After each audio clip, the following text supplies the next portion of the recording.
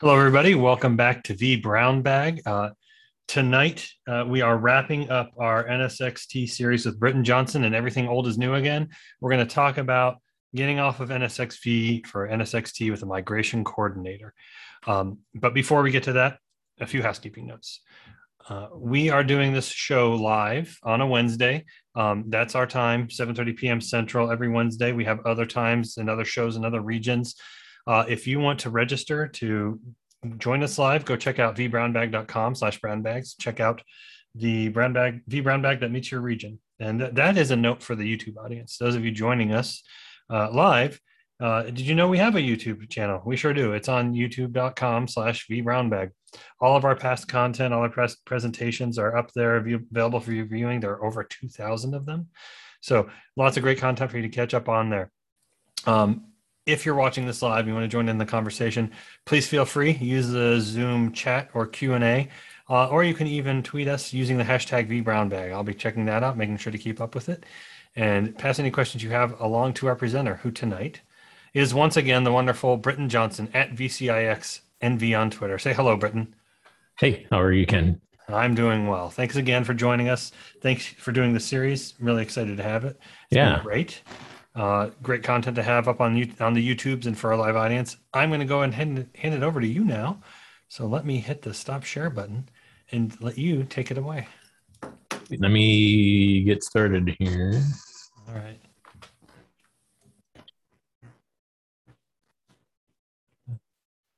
Okay.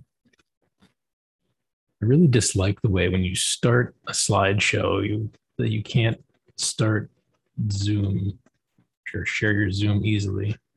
All right, I think we got the right one. It's a lot of fun, isn't it? Yeah. Trying to get the Zoom to work while you're full screen. Yeah. Okay. Let me get my clicker working too. I got so much junk to do. Where did that? Okay. Fun. I think we're started. I think we're ready. I see your disclaimer slide, so I think we're good. Good. Well, welcome to the party to end all parties of this year's vBrownBag NSXT series. This has been yet another educational and infotainmentable. I'm going to make up a word. Infotainmentable. There you go. Series for this year. Ken, thanks for working with me again on this. This has been a fun collaboration project. Well, you're quite welcome. It was very infotainmenting. Yeah. And, we have some, of course, live people in attendance on the Zoom, and I actually have live people in attendance in my office tonight. So this will be a fun show. Hello, audience. Yeah. All right. So I think that's enough time over the disclaimer slide. So I'm just going to mosey on here. All right. First thing I wanted to kind of get out the cat out the bag on this. This is a V to T migration strategy session. This presentation, as I have tried to put it together, is not meant to be an answer to all V to T migration scenarios. As many of us who worked in IT for any amount of time knows, there is no one size fits all approach to really anything in IT. The goal for the talk is really to get customers thinking about migrating and ultimately contacting your VMware account team to set up a conversation with them to get your specific migration project off the ground. VMware is providing a lot of different resources and services to help customers get migrated. So please reach out today to your team if you haven't already gotten started. Just as a quick little general reminder, NSX for vSphere general support is cutting off and ending as of January 16th, 2022. That is a few short months away. So that's my personal little disclaimer at the beginning before I get jumping into this. Who am I? Hopefully you guys everybody knows who I am by now, but I'm Britton Johnson. I'm an NSX SE or VCN covering healthcare. And I podcast things. I occasionally post some stuff on Twitter, not very often, but and I have a bunch of random vSphere VMware certifications. I had this crazy idea pop into my head this week that maybe I should actually try to put together a VCDX defense, but boy, I'm just not sure yet. You are wild and crazy. Yeah. So, agenda for the series again. We've gone through some really good stuff throughout this whole process this year. Good NSXT update, the ATP Advanced Threat Protection series, and the design session last time, where I actually made Ken do some work. So all of these are, I felt like were really good content. And then I think today should be a good one as well for the VDT migration as we round out the series for 2021. As with all times that I do this, so here's my learning resources slide. I'm still going to once and forever always refer back to the original series that Ken and I did last year, Deep in the Heart of COVID, as I like to refer to it. There's still tons and tons of good information in there. I still get good positive feedback from people who are thousands of people who have viewed them, and people who are using it for their certification journey and all kinds of good things. So this whole series is meant to be an addendum to that original series. Other good resources for migration specifically, always check out the NSX Tech Zone. And there is a whole migration path area on the NSX Tech Zone of ways and strategies and things that a lot of the stuff we'll cover through tonight. Again, this is not going to be an exhaustive presentation tonight, but we're going to cover kind of the highlights of stuff. Did find this week as well. There's a lot of just these good ebook resources that the VMware, and Networking Security Business Unit pumps out for good resource information like this. So that you can certainly go out and register yourself to get a free copy of this Migrate to VMware NSXT ebook. It's almost like a 200-page book. So it's got like really, really, really good detailed information on how to do the process, things to consider, all that kind of stuff. Go get that if you need some good reading. Also, again, this is not going to be an exhaustive presentation, so I'm not going to get into the third-party partner migration tools that are out there.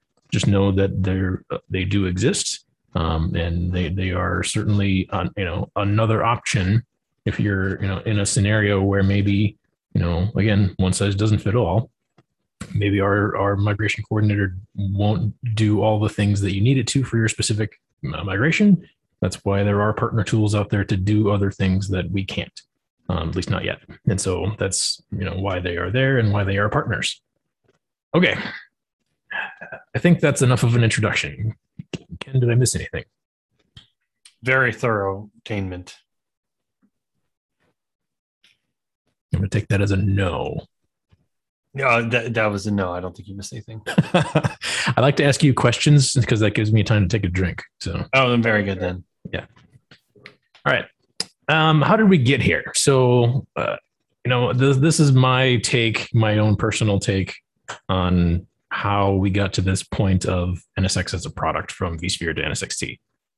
So this is, if anybody in marketing is watching this, this is not, anything that corporately from VMware stands. This is not necessarily the story, but this is my version of it.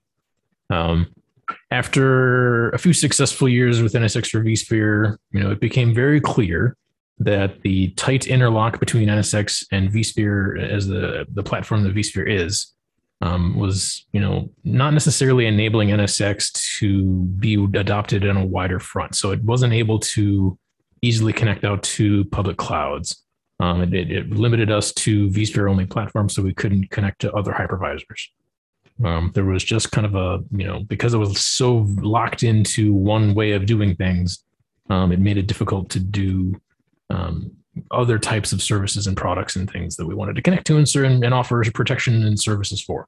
So VMware had to pivot away from being integrated exclusively with vSphere and move to a product that would allow greater flexibility and deployment for public clouds, and also enable it to work more seamlessly for dedicated networking teams who don't have experience with vSphere. I ran into that a lot as a consultant, where I'd talk to these networking teams who were trying to work with NSX for vSphere, and they're just like, we've never once logged into vCenter, so we don't know how to do anything in vSphere. And now we have to do this networking stuff in vSphere. So how do we do this? So that was a big driver into why NSXT became a thing, was just because there's a lot of networking people who don't do anything in virtualization products, who didn't know how to do anything in a vCenter. Now all of a sudden they're trying to do networking things in a virtualization space. And then of course the vSphere admins were a little bit, cautious and leery of giving network people access into their environment. So So all of that turns into, we built NSXT. It has a separate detached interface from vSphere. But, as with all things, keep an eye for the future. There may be some other integrations coming with NSXT. Aha. And vSphere. So that is how we got here. This is where we are. We're moving from vSphere to NSXT. Let's get this party started. Okay. So as we roll into this, moving from NSX to vSphere, there's a few things that we got to consider as we roll through this. And, the journey from NSX, for vSphere to NSXT data center requires a lot of careful planning and preparation. You need to be familiar with NSXT data center concepts, and the lingo, even from product to product, is a little bit different. So there's just certain things that will help you as you understand things as you go through it. And of course, the biggest way to get familiar with the product right off the bat is through education. So stuff like the V Brown Bag series that we put out last year and this year is a good place to start. It's by no means an end, really, but it is kind of a place to begin your education process, to begin to get familiar with the terminology of things. And then, of course, we have the full VMware led and delivered education courses. There's education courses from other partners that are out there available, and it's just one of these areas of especially for the teams who are going to be running this thing. Training within NSXT, just because it's different enough that you kind of need to forget what you know about NSX for vSphere and try to, it really is easier to start over and just kind of relearn the concepts as a new construct. It actually helps, your adoption of what it's doing in that means. So getting real training, is a kind of really, it's step number one. Okay. Discovery. So in the discovery phase, we're analyzing, the existing NSX for vSphere deployment to understand use cases, existing designs and things for the networking constructs. If you're using the networking components, security services, firewall rules, things that are in existence. There are differences between how we did some security groupings in distributed firewall rules in NSX for vSphere and how they are now handled in NSXT. So the discovery phase of this is again, very important and very much a major portion of going through the process of this migration. POC and trial. It's not really, I wouldn't say that this is a requirement for a migration, but if I was an engineer working for, a customer who's using and relying on NSX, this is absolutely a step that I would take. I always tell people, when I was first getting started with NSX, I didn't really learn and get NSX as a product until I had installed it a handful of times. It just took me, because I'm just that much of a gearhead and I have to do things with my hands and get dirty with the product. It just took a while for me to do that. NSXT, and doing the same thing with NSXT, the curve for me was a lot faster. And so it's, kicking the tires on it, understanding where things are, getting used to the UI and how it's laid out. All that stuff happens and it really is best done, in a POC or in some sort of a trial environment. So you're not learning on the fly. Testing in production is never really recommended.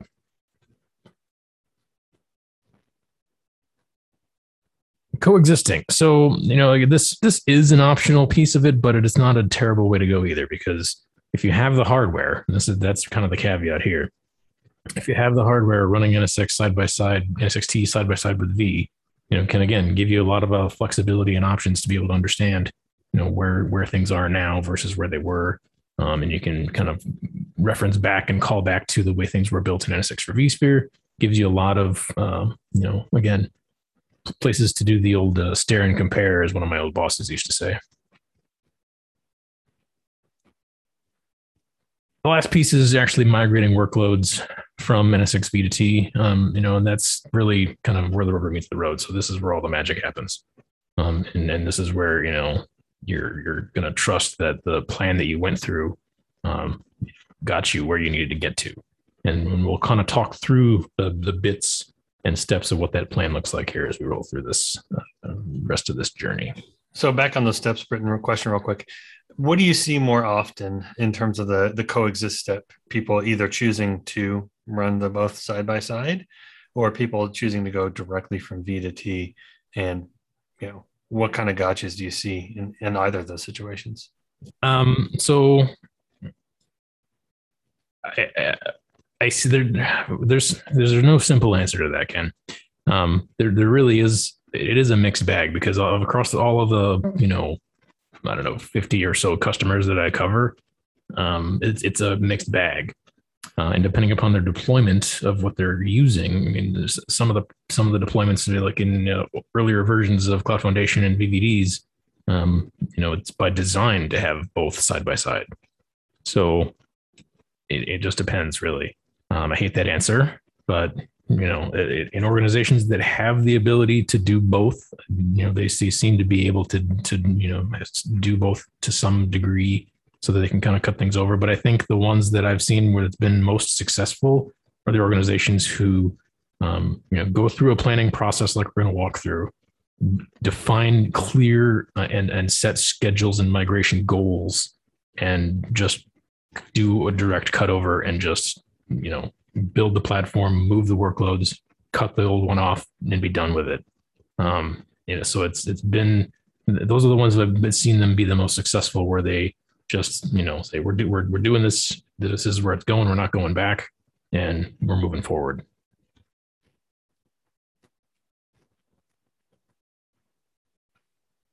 All right. So 3 critical components, config, data plane, workload.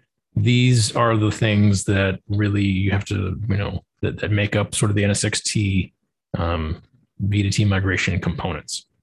And a lot of this stuff, if you watch back on the YouTube's one episode prior to this one, where we talked about the NSXT design framework, I think that will help in establishing the workflow for an NSXT migration, because ultimately the same kind of rules apply, where Ken, do you remember the 4 things that we had to identify? I'm going to quiz you on this.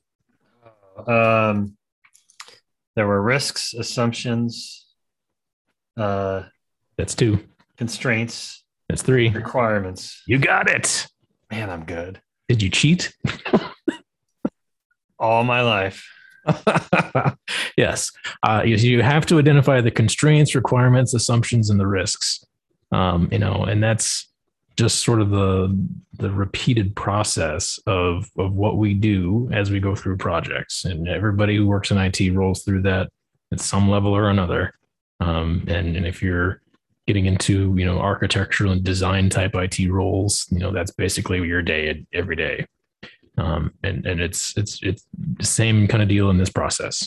So, as the slide illustrates, each section has a different potential tool set that can be used or decision points to make.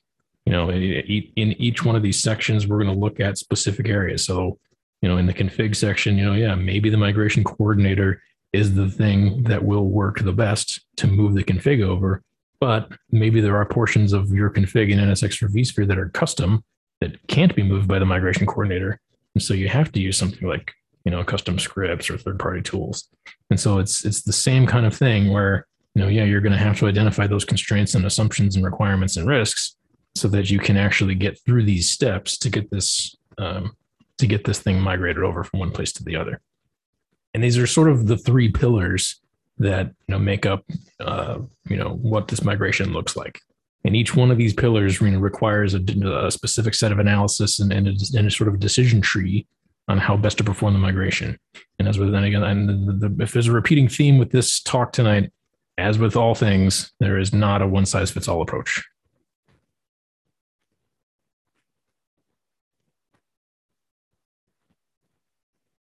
All right, migration approaches. It's going to start kind of getting into the weeds here a little bit. I'm just going to build these out because otherwise I forget to click. All right. So first, we're going to look at is the coexistence approach. And so this is, from a high level, what we're talking about here really is, you've got two distinct environments. With where you can stand up a new NSXT environment.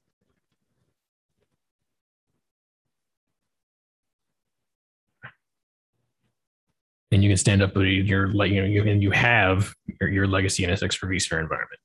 The way this works best, and the way they kind of have termed this, is for if we have workloads that are like cattle, where they're short-lived, or the lifespan on them has a set end, and that at some point you're going to vacate those workloads. Either their lifespan will just be done and they can go away, and then anything new that you stand up just gets automatically.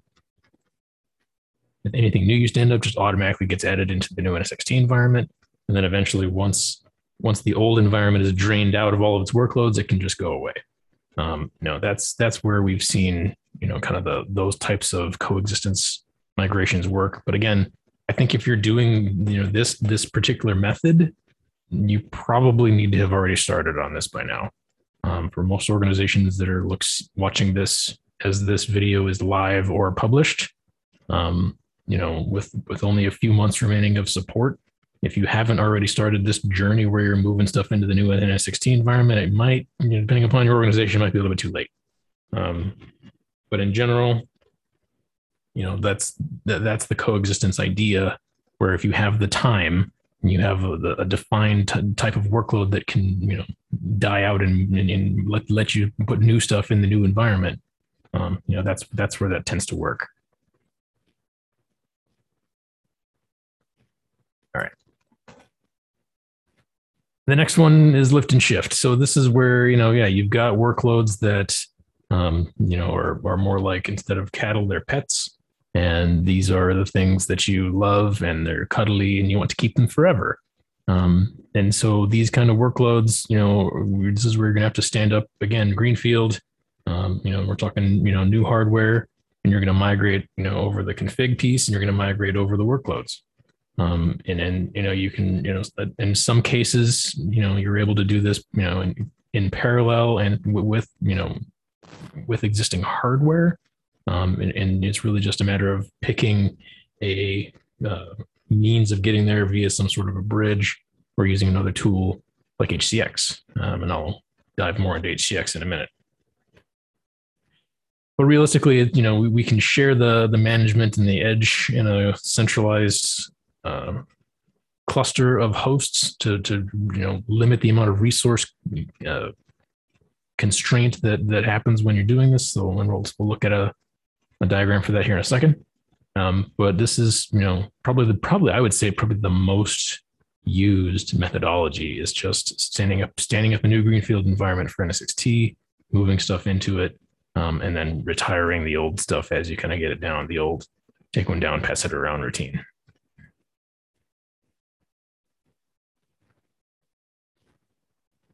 All right. Last one, just cut it over. Fully automated in-place migration. So this is where, on the same hardware that the workload is on, so the workload doesn't really have to move in this scenario, but you can take an outage for the workload. That's where this kind of tends to work. So this is same hardware. We remove the bits. It's fully automatically done by the migration coordinator. The workload goes down for the time period of where the connectivity switches over. The NSX for vSphere bits get removed. Host is removed from an NSX for vSphere prepped environment cluster. It's added into an NSXT cluster. The NSXT bits get put on it, and then suddenly it's an NSXT transport node. And so now we can use it within the NSXT environment, and things just move without actually moving. So that's, I would say probably there might be, if there's like 95% of workloads are doing, this sort of lift and shift methodology, probably 1% to 2%, I think, are doing the in-place fully automated, because nobody wants their workloads down really for any amount of time.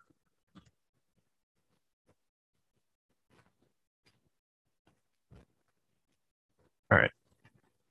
So this is kind of a quick look at what a coexistence environment would look like if you're standing these things up and working towards slowly moving things over.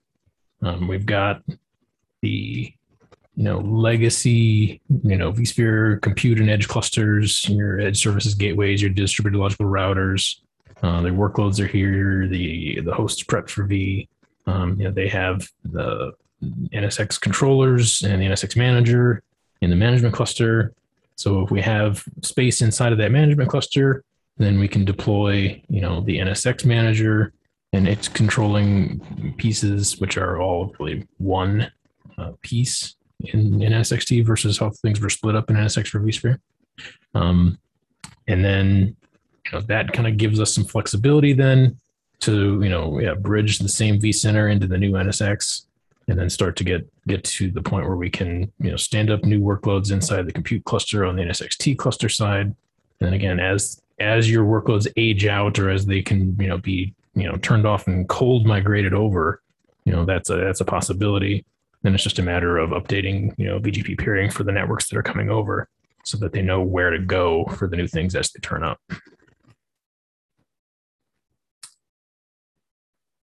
So we got a couple of different scenarios for the lift and shift migration type here. So this is lift and shift cold. It can be done manually a little bit in this method, unless you're using the migration coordinator, where then everything can be done fully automated. But everything kind of needs to be pre-built on the greenfield sides that you have a place to go to. And then, the workloads get shut down and they get pulled over. So, NSX, we read the topology out of the vSphere manager with, again, either scripts, third-party tools, or NSX migration coordinator. The topology gets built from that information within the environment. So we're standing up, routing, firewalling, all the various policies, and then when it's ready, the workload moves over. And then it's just a matter of having routes updated and all that on the subnets, and so the workloads actually have connectivity once they are migrated over. Lift and shift 2. So this is similar to the cold, but it's done with an NSXT bridge of some sort. So again, multiple ways to kind of look at this. So here we're going to utilize, a layer 2 edge bridge appliance to extend things over. So we're going to read the topology with either our scripts or third-party tools or the migration coordinator, create the topology in NSXT. We'll use a NSXT edge bridge appliance. So that is a standalone appliance that gets deployed on the vSphere side. So this is just a simple OVA that deploys into the vSphere side with information from the NSXT side. It extends a layer 2 network. So that logical switch that exists on the V side gets extended into the T side.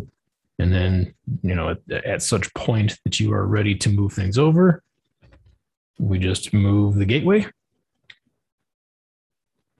And then our workloads can come over. And then at such point that we no longer need that bridge, we can tear it down. And then the workloads are done. The other piece of this is because this is a stateful migration, and it's and it can be done, live or cold. In this methodology, the firewall state for the workload, it gets migrated from the vSphere distributed firewall to the NSXT distributed firewall on the side. So we're going to keep the security topology in place because we're configuring it before we get there, and then allowing it to move over in a smooth manner. So, Britton, I noticed one thing on that last slide. You're calling out a specific version of NSXV that they should be moving from. Is there a specific version, or minimum version of NSXT for this migration? There's not necessarily a minimum version. This is, whenever they set up this particular slide deck, that may have been the version that was available at the time for NSX for vSphere. Pretty much, if you're doing any sort of migration today, you're going to want to be on at 6.4.4 as it would be one of the minimum ones to do some of this stuff.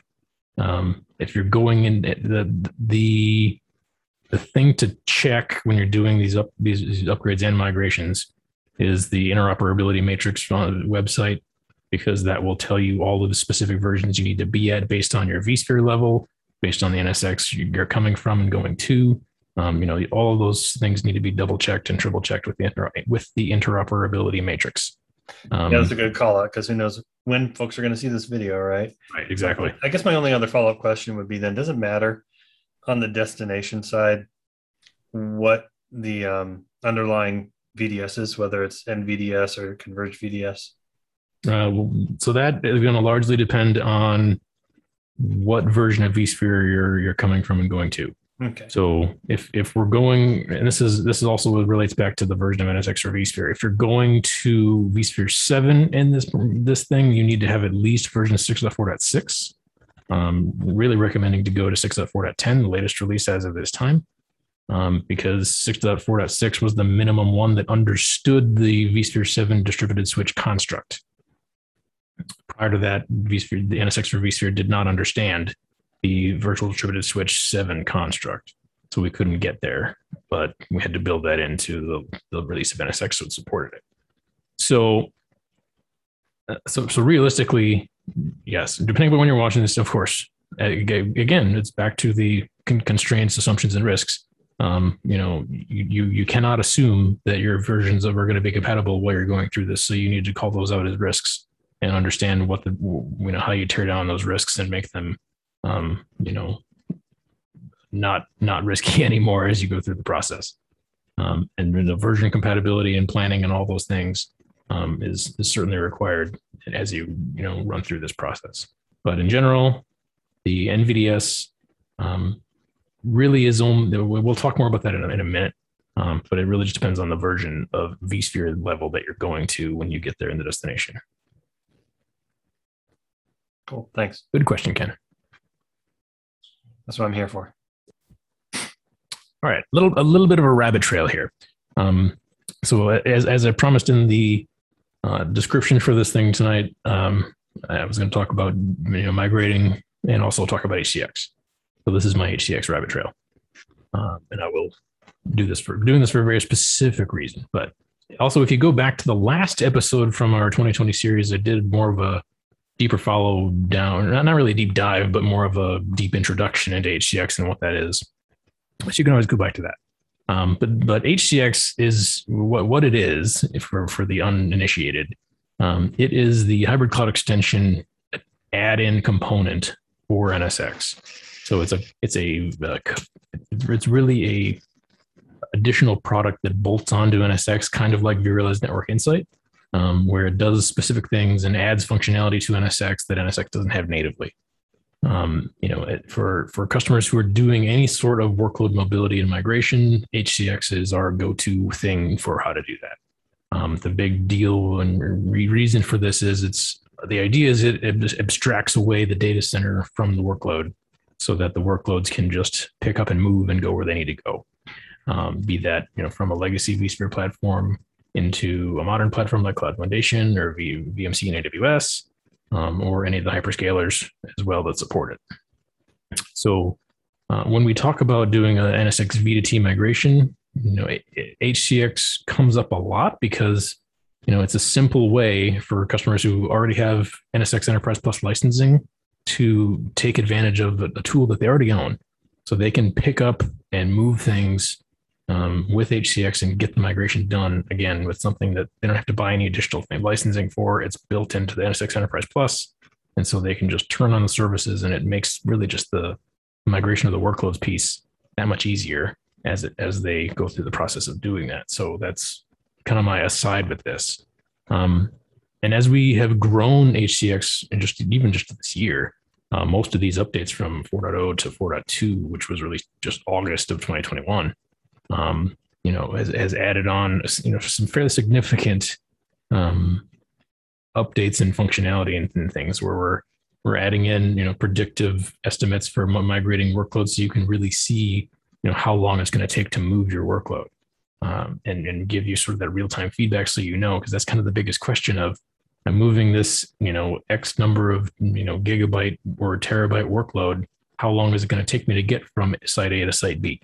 And that's something we've been really working hard at to build into the product, so we can give teams the estimation so they can do proper planning and do migrations in a seamless method. and of course, as all things VMware, watch the future space, because like all of our stuff, it just keeps getting better and better and better. So that's my slight aside for HCX. Here, from a topology view, is what a lift and shift migration with HCX looks like. So again, very similar in the beginning part. We're reading the topology, we're creating the topology in the destination, but as part of that destination build out, we're going to deploy the HCX managers on the source destination. And then out of that, we deploy then the HCX interconnect appliances. And then out of that, we also then connect in the HCX network extension appliances. The HCX network extension, as is noted here, does stretch or stitch together the layer 2 networks from source to destination so that you can move workloads back and forth and get things synced over. And again, this opens up all of the migration capabilities that HCX has, be it live or cold or zero downtime with replication assisted vMotions. So, and the last piece of it still is, once you're done with it and you've moved your gateway into the NSXT domain on the destination side, you can move all that stuff through. And again, there are version things to look at when it comes to this kind of stuff as well. But generally speaking, the NSX version doesn't matter as much with HCX, because HCX is going to handle all the work of actually moving the workload. So it's, HCX is designed to kind of mask the source side away from the destination side. So the workload doesn't really even understand that it's going to something new. It just, wakes up one day and it's on a new host. And so the workload kind of gets, shadow obfuscated away from where the host that it's on, and then all of a sudden it's on a new host. It's quite interesting how that happens, but that's a story for another day. So Brendan, it looks to me like one of the big takeaways would be for customers to be aware that until that all the segments and their gateways are migrated over, 2 VMs on the same host but on different segments could experience like some kind of like exit of the host for routing, right? That right. NSX So is great at avoiding, but in this migration scenario, the interim, they might be subject to that kind of behavior. Yeah, I mean that's typical for really any of these migration scenarios where when the gateway exists on the destination side or on the source side, and you need to get it to the destination side. I mean, yeah, just because we're stretching that network over, the gateway's still sitting over here until you get to the point where you are actually cutting it over and having the gateway move, which is represented by this line, really, in this example. And so that the gateway move process where, you're going to have to then, the BGP peers at the top are going to have to understand and realize, oh, that network isn't over here anymore. Now it's over here. So, plan accordingly. Again, that's a risk, for a customer environment because, not all BGP networks update at the same speed. And so in general, there is going to be some potential for downtime, and most likely some sort of a network outage, be it a few seconds or maybe a minute. Again, if you're moving and migrating workloads in this process across the country or on the other side of the world, you're going to have to plan accordingly. But the most common thing where I see this kind of use case is intra data center, where really you're going from rack to rack. And you just don't want to, build up the bridge of connecting vCenters together and doing all that sort of stuff. You're just standing up net new, old vCenter to new vCenter, and you want HCX to handle all the migrations and plan all that things out and do all the good things that HCX does.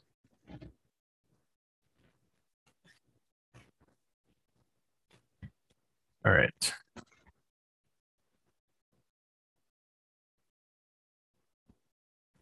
In place end to end. So the big deal to pay attention on this one, if my pen will work, is that one. The only certain prescriptive network topologies are supported for this end-to-end in-place migration. So this is the migration scenario where the workloads don't really move. We're just converting the host as it is from an NSX or a vSphere host to an NSXT host.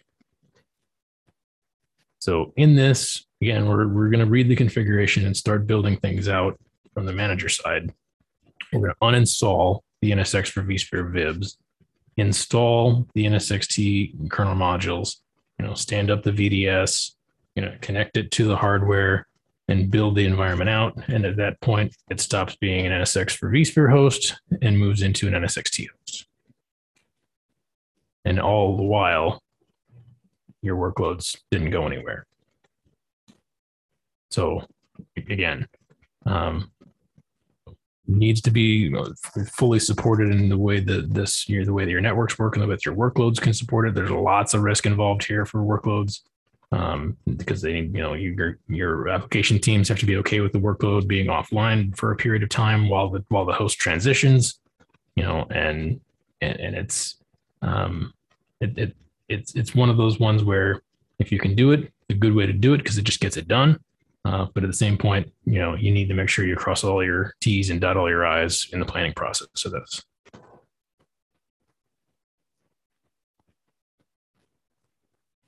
All right. Wow, are we 40 minutes in already? Holy cow. All right, so this is my demo portion. So let me walk through this quick. The migration coordinator for getting this stuff set up. Let me pop over to my live environment here.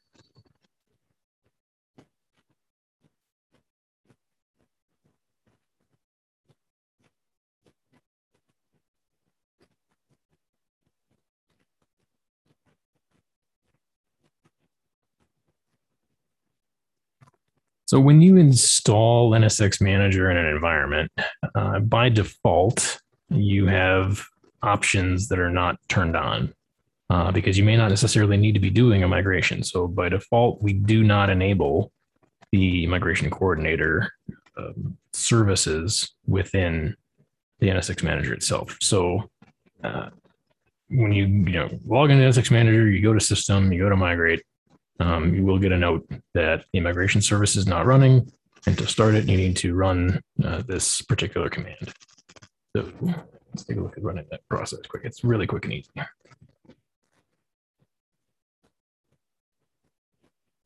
You didn't tell me it was going to be a live demo. This is exciting.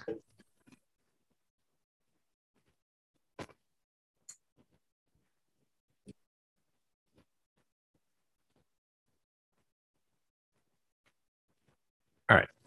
So, it's fairly straightforward as long as I can type correctly with all of my stuff strewn all over my desk. No promises.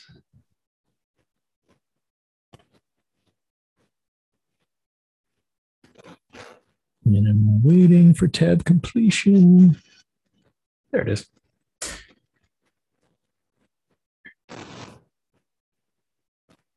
So that's it. I mean, it's really just starting. You're just turning on the service that was not enabled by default and submit. And once that fully turns itself on, there we go.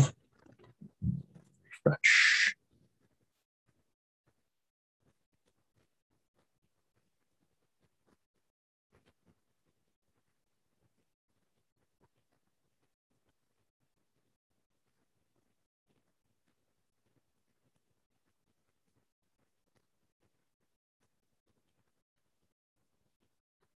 And this is something that, I mean, even if you wanted to just use, I'll go through this in a second, but if you just wanted to stand up one NSXT manager in your environment, point it at your existing vCenter and do a migration assessment. So that is where migration coordinator looks at the vSphere environment and looks at the things that are installed in there and basically tells you what can and cannot be migrated. We can do that in a non-destructive and non-interruptive way. So this is just, that's all this environment really is just one single NSX manager with an NSX for vSphere. So, as soon as the service is available, you see the options available to you.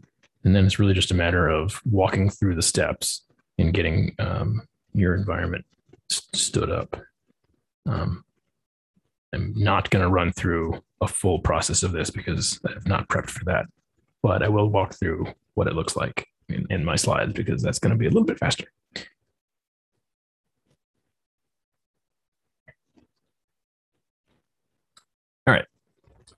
So that's how you start the migration coordinator, and that's how you get to this process of using it for these end-to-end migration use cases. So it's built in. It involves minimal downtime. It allows for in-place upgrades. It's fully automated. It allows for do-it-yourself migration process. It gives you a distinct upgrade workflow. It does the pre-flight checks. You understand who and what you can migrate. Gives you a topology view of what things are going to look like once it's done. And the most important piece is it's fully supported by GSS. So if at any point you have a problem doing this migration, using the migration coordinator, you can always open up a support ticket and someone from VMware will help you.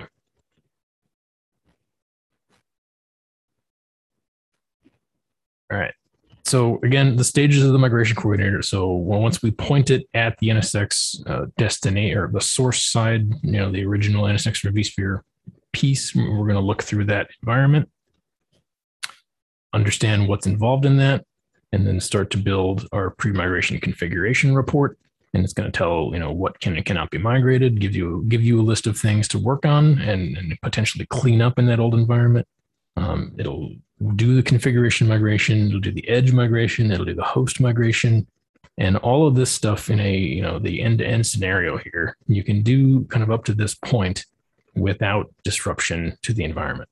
But for safekeeping, really, I kind of just tell people to stop here. You're right at this pre-migration configuration step because it's pretty easy to click a button on this side of the config migration piece and start to actually move things over when you're not ready to.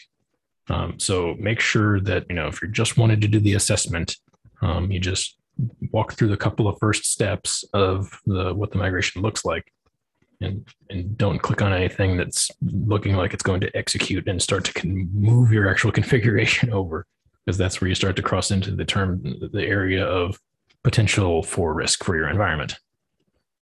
So again, call back to doing this in a POC environment first, so you understand the process and you can do things. And of course, with this as well, there are rollback options.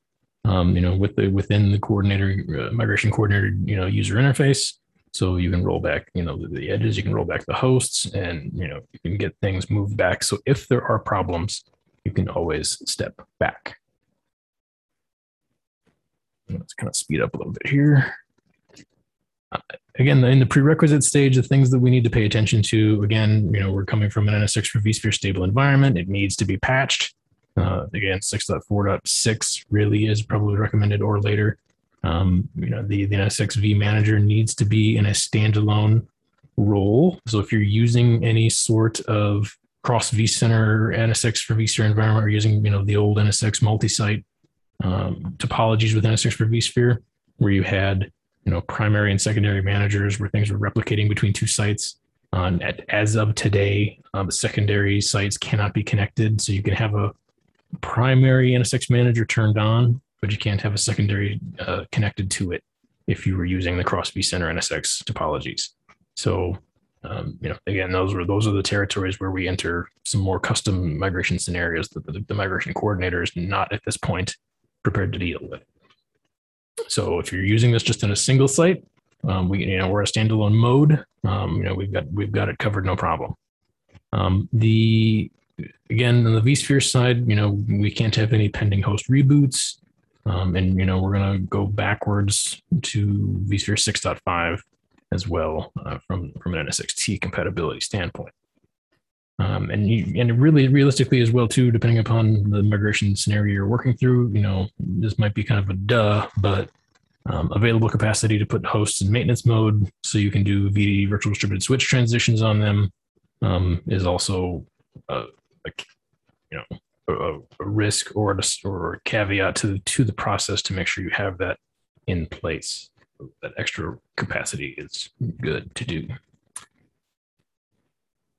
Again, then also we have done, part of the prerequisites, we have to have the NSXT management cluster stood up, edge nodes deployed, and things for those edge functions to get migrated to. And then, any of those independent edges deployed via the standalone edges deployed via an OVA are not handled via the NSX UI. So those are those standalone pieces to do, like the layer 2 extension. So yeah, step 2 in the migration coordinator. So this is the part where, yeah, we've connected it to the vSphere, has imported information over. Now we're resolving conflicts within the migration configuration itself. So once we've read what that environment looks like, we'll then kick out a thing of, here's some things to be considered. So there are certain things which will require action. There are certain things where we're just going to call out risk, and there are things where we're just going to say you're good to go. And so, as with all types of things in migrations, you have to clear this list of risks before we'll let you continue and move on. And there will be actions that you have to select and things that you have to do, questions and decisions you have to make as you work through the process to clear this thing out. And this is kind of the non-impactful part of it where, it's read the configuration, it's understood, what you're trying to do and telling you where you need to go. So this would be what the assessment view looks like if you were just doing this in an assessment mode. And then finally, we get to the actual migrate configuration stage. So, you've read the configuration, you've resolved any potential conflicts and configuration issues within the environment. And now you're, gone ahead and pushed the configuration from the NSX for vSphere environment into the NSX team. And that's kind of the piece of that. So kind of the other networky piece to this thing is, of course, migrating edges. If you're using, edge services gateways or the DLR, you've got, likely equal cost multipath routed gateways at the top of rack in a virtual stance. And that's what's peering to your top of rack BGP, physical infrastructure. How do we get those things moved over? So really, it's the migration coordinator doing its job to pre-configure that environment as it moves things over. North-south traffic will be interrupted during an edge migration. So again, that is a risk that you're going to have to call out as you go through this process. And then the workloads they're going to continue to be running and need to be accessed. We're going to have to swing those things over and swing the gateways over. Allow time again for the BGP peering to understand where the network is now, so that it can move things over. Or even in a scenario, if you're using new IP addresses, those things need to be learned within your environment as well. So there's time and constraints and things to figure the time it takes for those networks to go live. So again, lots of moving parts and pieces to these things, and depending upon what level of deployment you are will determine kind of the complexity thing is where things need to go. And of course, you can do the edge migration rollback as a function as well. All right. Here's sort of the VDS or distributed switch bits that you're interested in, Ken. Super interested. Super duper. Okay. So for an in-place migration, again, the hosts, the VM stays in place on the host. The VIBs, get pulled out, and the distributed firewall rules, will stay in place at this juncture. So once we remove the NSX for vSphere VIBs, we install the NSXT VIBs, we create a new NSX virtual distributed switch for each VDS that's involved. So again, this is prior to vSphere 7 with the virtual distributed switch 7. So we're going to stand up a new NVDS for each vSphere 6, I'll call it, virtual distributed switch that's in the environment.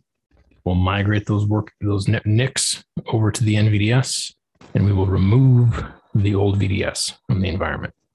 So that is fully automated. That's how the process works. And it's what happens when you do this in-place migration to step things over. So that's the legacy way, I'll call it, with the non-VDS 7. So with VDS 7, in a maintenance mode, again, fully automated, we're talking host 1, host 2 here. You're going to evacuate the host, remove the NSX for vSphere VIBs, install the NSXT VIBs without VDS 7. Each VDS gets an NVDS. The NICs move over. workloads move back, and then we can do the same thing on the other one. Now, let me go back here. With the VDS7, similar process, except, we will, migrate the VMs, evacuate the host, remove the NSX for vSphere VIBs, install NSXT, configure the existing VDS7 for NSXT. That happens as part of the process of preparing the host. So basically, NSXT just owns the VDS that's there. And then we can migrate those VMs back over and complete the process on the other host. So as you can see, it's pretty clear to see, if you're on vSphere 7, that's the recommended path. Get to vSphere 7 as quickly as possible, really, before you get to NSXT, because it really just makes the overall migration path and process much, much more simpler. Because ultimately, if you're going back to this step where you're moving things to an NVDS, you're setting yourself up for a two-step move, because the NVDS is a construct that is going to be end of life at some point. It's for if you're stuck on vSphere 6.5, 6.7 for the time period that you're in, hopefully you're on your way out of that. But if you're stuck there and this is the only way to do it, you're going to have to do a leapfrog migration with NSX again at some point, where you're going to have to move those workloads to a vSphere 7 backed distributed switch. So that's why it's advantageous to do the vSphere 7 move first to get there. All right, a couple minutes left here while I wrap this up.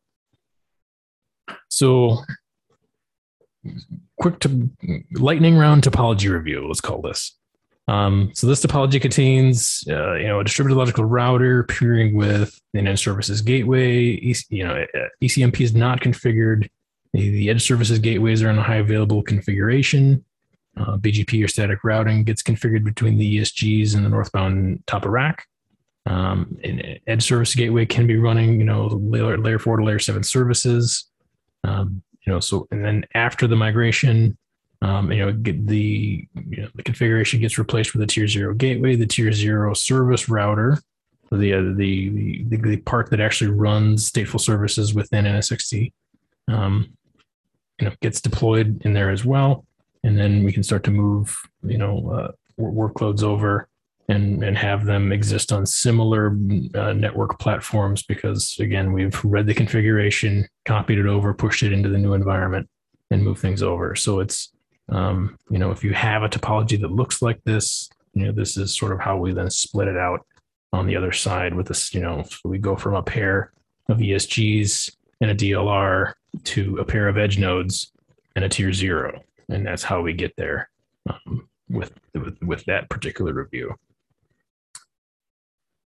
So ESGs configured with ECMP, this is kind of what it looks like, where BGP, again, is configured between the edge services gateways and the northbound routers. The edge services gateways must be configured with the same, BGP neighbors. The services gateways can point to the same autonomous system. If BGP, is configured between the DLR and the edge services gateway, all those BGP neighbors on the DLR must have the same weight. Otherwise, we can have some networks, taking over things. And then that's, as you're standing this sort of topology up, especially if you're doing this side by side, you don't want to be standing up something that's going to start stealing your routes and the process of you building this thing out until you're actually ready to start migrating those workloads over. Again, it's the same process we've been talking through the whole time. We read the configuration, we push it over, we build it out. So again, you run off with, a pair of ESGs in ECMP mode, a single DLR, go to a pair of edge nodes with services and a single tier 0. So this is sort of our workhorse configuration where we're doing, a pair of edge nodes to do the physical bridging, and then moving everything into a single logical distributed tier 0 routing construct within the software defined network that is NSXT. Last couple of ones here, and we're trying to speed through and wrap this up.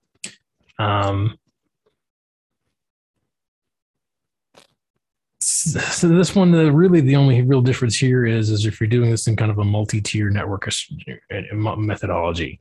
We're still going from a pair of ESGs and a pair of down to a secondary pair of ESGs. We're running for highly available stable services. Really it's kind of this very similar scenario again. A pair of edge nodes, service routers, single tier 0, but now we're running this down to a tier 1. So this is how we can get to, multi-tenant type operations. So if you needed to have multiple tier 1s underneath the tier 0, you can kind of build this will be like the core configuration to get you to that step.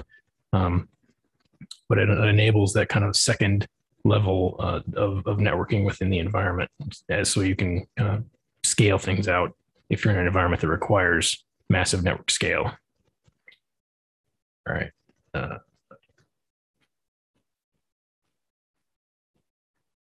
So this is where we're doing load balancing stateful services within the environment on top of the tier 1 gate or tier one router within inside of the NSXT environment.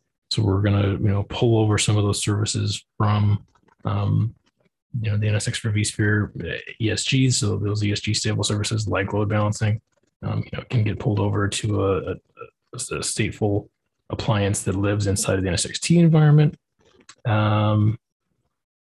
This one I think is probably my favorite of the scenarios because it's the simplest of all of them. So we're not doing any networking within the software-defined networking components of NSX. We're doing just straight distributed firewall, micro segmentation and security. If you were not using this before an NSX for vSphere, this is the thing all NSXT customers need to be doing. It's just simply enabling security for their existing networks. We don't have to go through this methodology of re-architecting all your physical network and routing and all that stuff into software-defined network layers. We can just sit on top of your workloads and put firewalls on all your workloads directly without having to go through the effort of re-architecting and rechanging and remapping all of your networks out.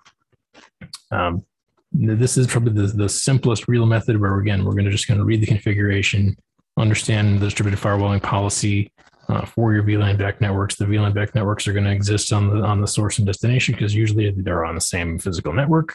It's really just a matter of NSX Manager reading the host configuration, understanding your groups, your IP segments, how your rules are getting applied, and pushing them over statefully so that you can move things over and have the workload security state move with the workload from V to T. It's pretty slick the way this happens, so that you can have really a kind of a vMotion event where you go from one place to the next and have your workload security follow with it. That to me is one of the more beneficial approaches of doing this, especially if you're trying to do this without downtime. If you don't have to move networks around, if you just want to obtain security, this is the kind of the way that I like to walk through it. Let's see, I'm running out of time, so I'm going to try to look at one other thing if there's any piece of this that I need to really cover over.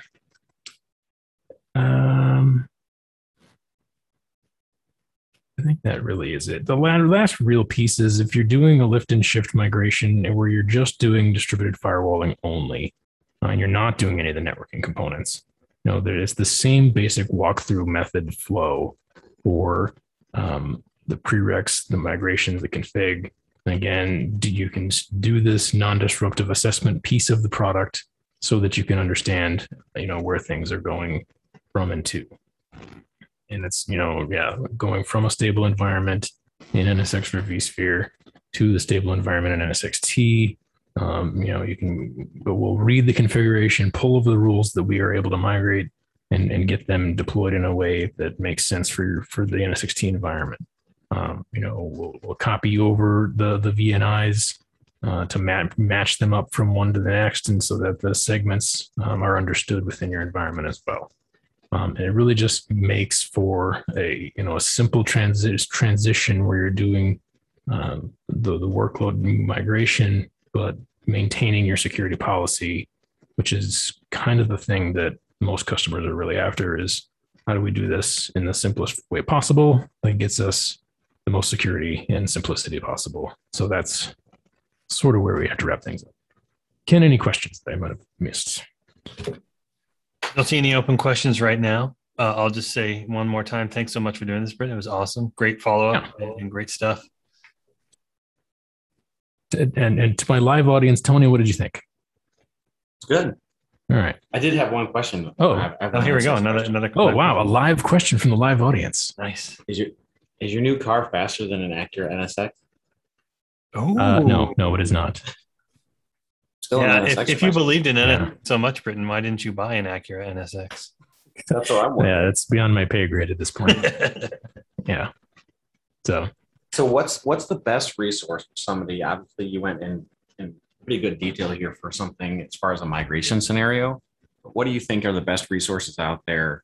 This is more geared towards people that already have NSX, but somebody that is a novice that doesn't know NSX very well and wants to get started, like VMware Tech Zone. Is that where you guide them, or you have a specific spot?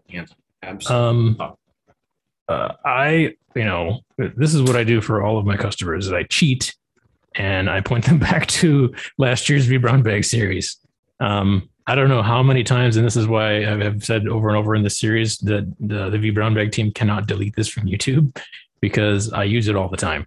I point people back there all the time because it's really the groundwork framework level without going into the full install, configure, manage class. I built that series to be a really Cliff Notes version of the install, configure, manage class, so you can get some really good technical details out of it without spending an entire week in a class. And so I always point people back to that. Of course, there's NSX Tech Zone. Of course, there are books. But, to toot my own horn a little bit, Ken and I worked really hard, I feel like, on that original vBrownBag series and this one too. And so that's my main place that I point people back to. And I always, share it within, my own peer network circle for other NSX SEs. Like, hey, if you have customers who want technical resources, this is stuff that I've done that's out there. Gotten a lot of positive feedback on it. One correction, you worked really hard on that one, Britton. I was just a word face.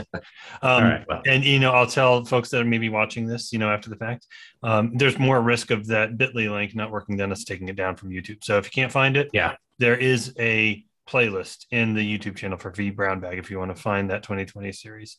So you don't have to go searching the entirety of vBrownBag's YouTube channel. Look for the NSXT series. Yeah. And hopefully they'll create another playlist for this series or just add this one to that one. But what's preferable? Yeah, either is fine, really, I think. But all right. Well, it doesn't look like there's any more questions coming in. So that's a wrap. Thanks again, Britton, and thanks everybody who joined us. And thank you, Ken. We'll see you next time there's an NSXT update series, everyone, or before then. 2 weeks from today, I'm not sure. We got something going on tomorrow or next week, but 2 weeks from today, we're going to kick off our Kubernetes Certified Kubernetes Administrator exam series, CKA. We still have a couple open speaking slots. If you know anybody, for those of you who may be watching tonight or on YouTube later, that would be a good fit for that, please connect them with us. Let them know. Volunteer them. That's the vBrownBag way. Don't volunteer them. Volunteer them. Hey, you're presenting on vBrownBag for the CKA exam prep series. All right, that's it for now. Thanks, everybody. Thanks again.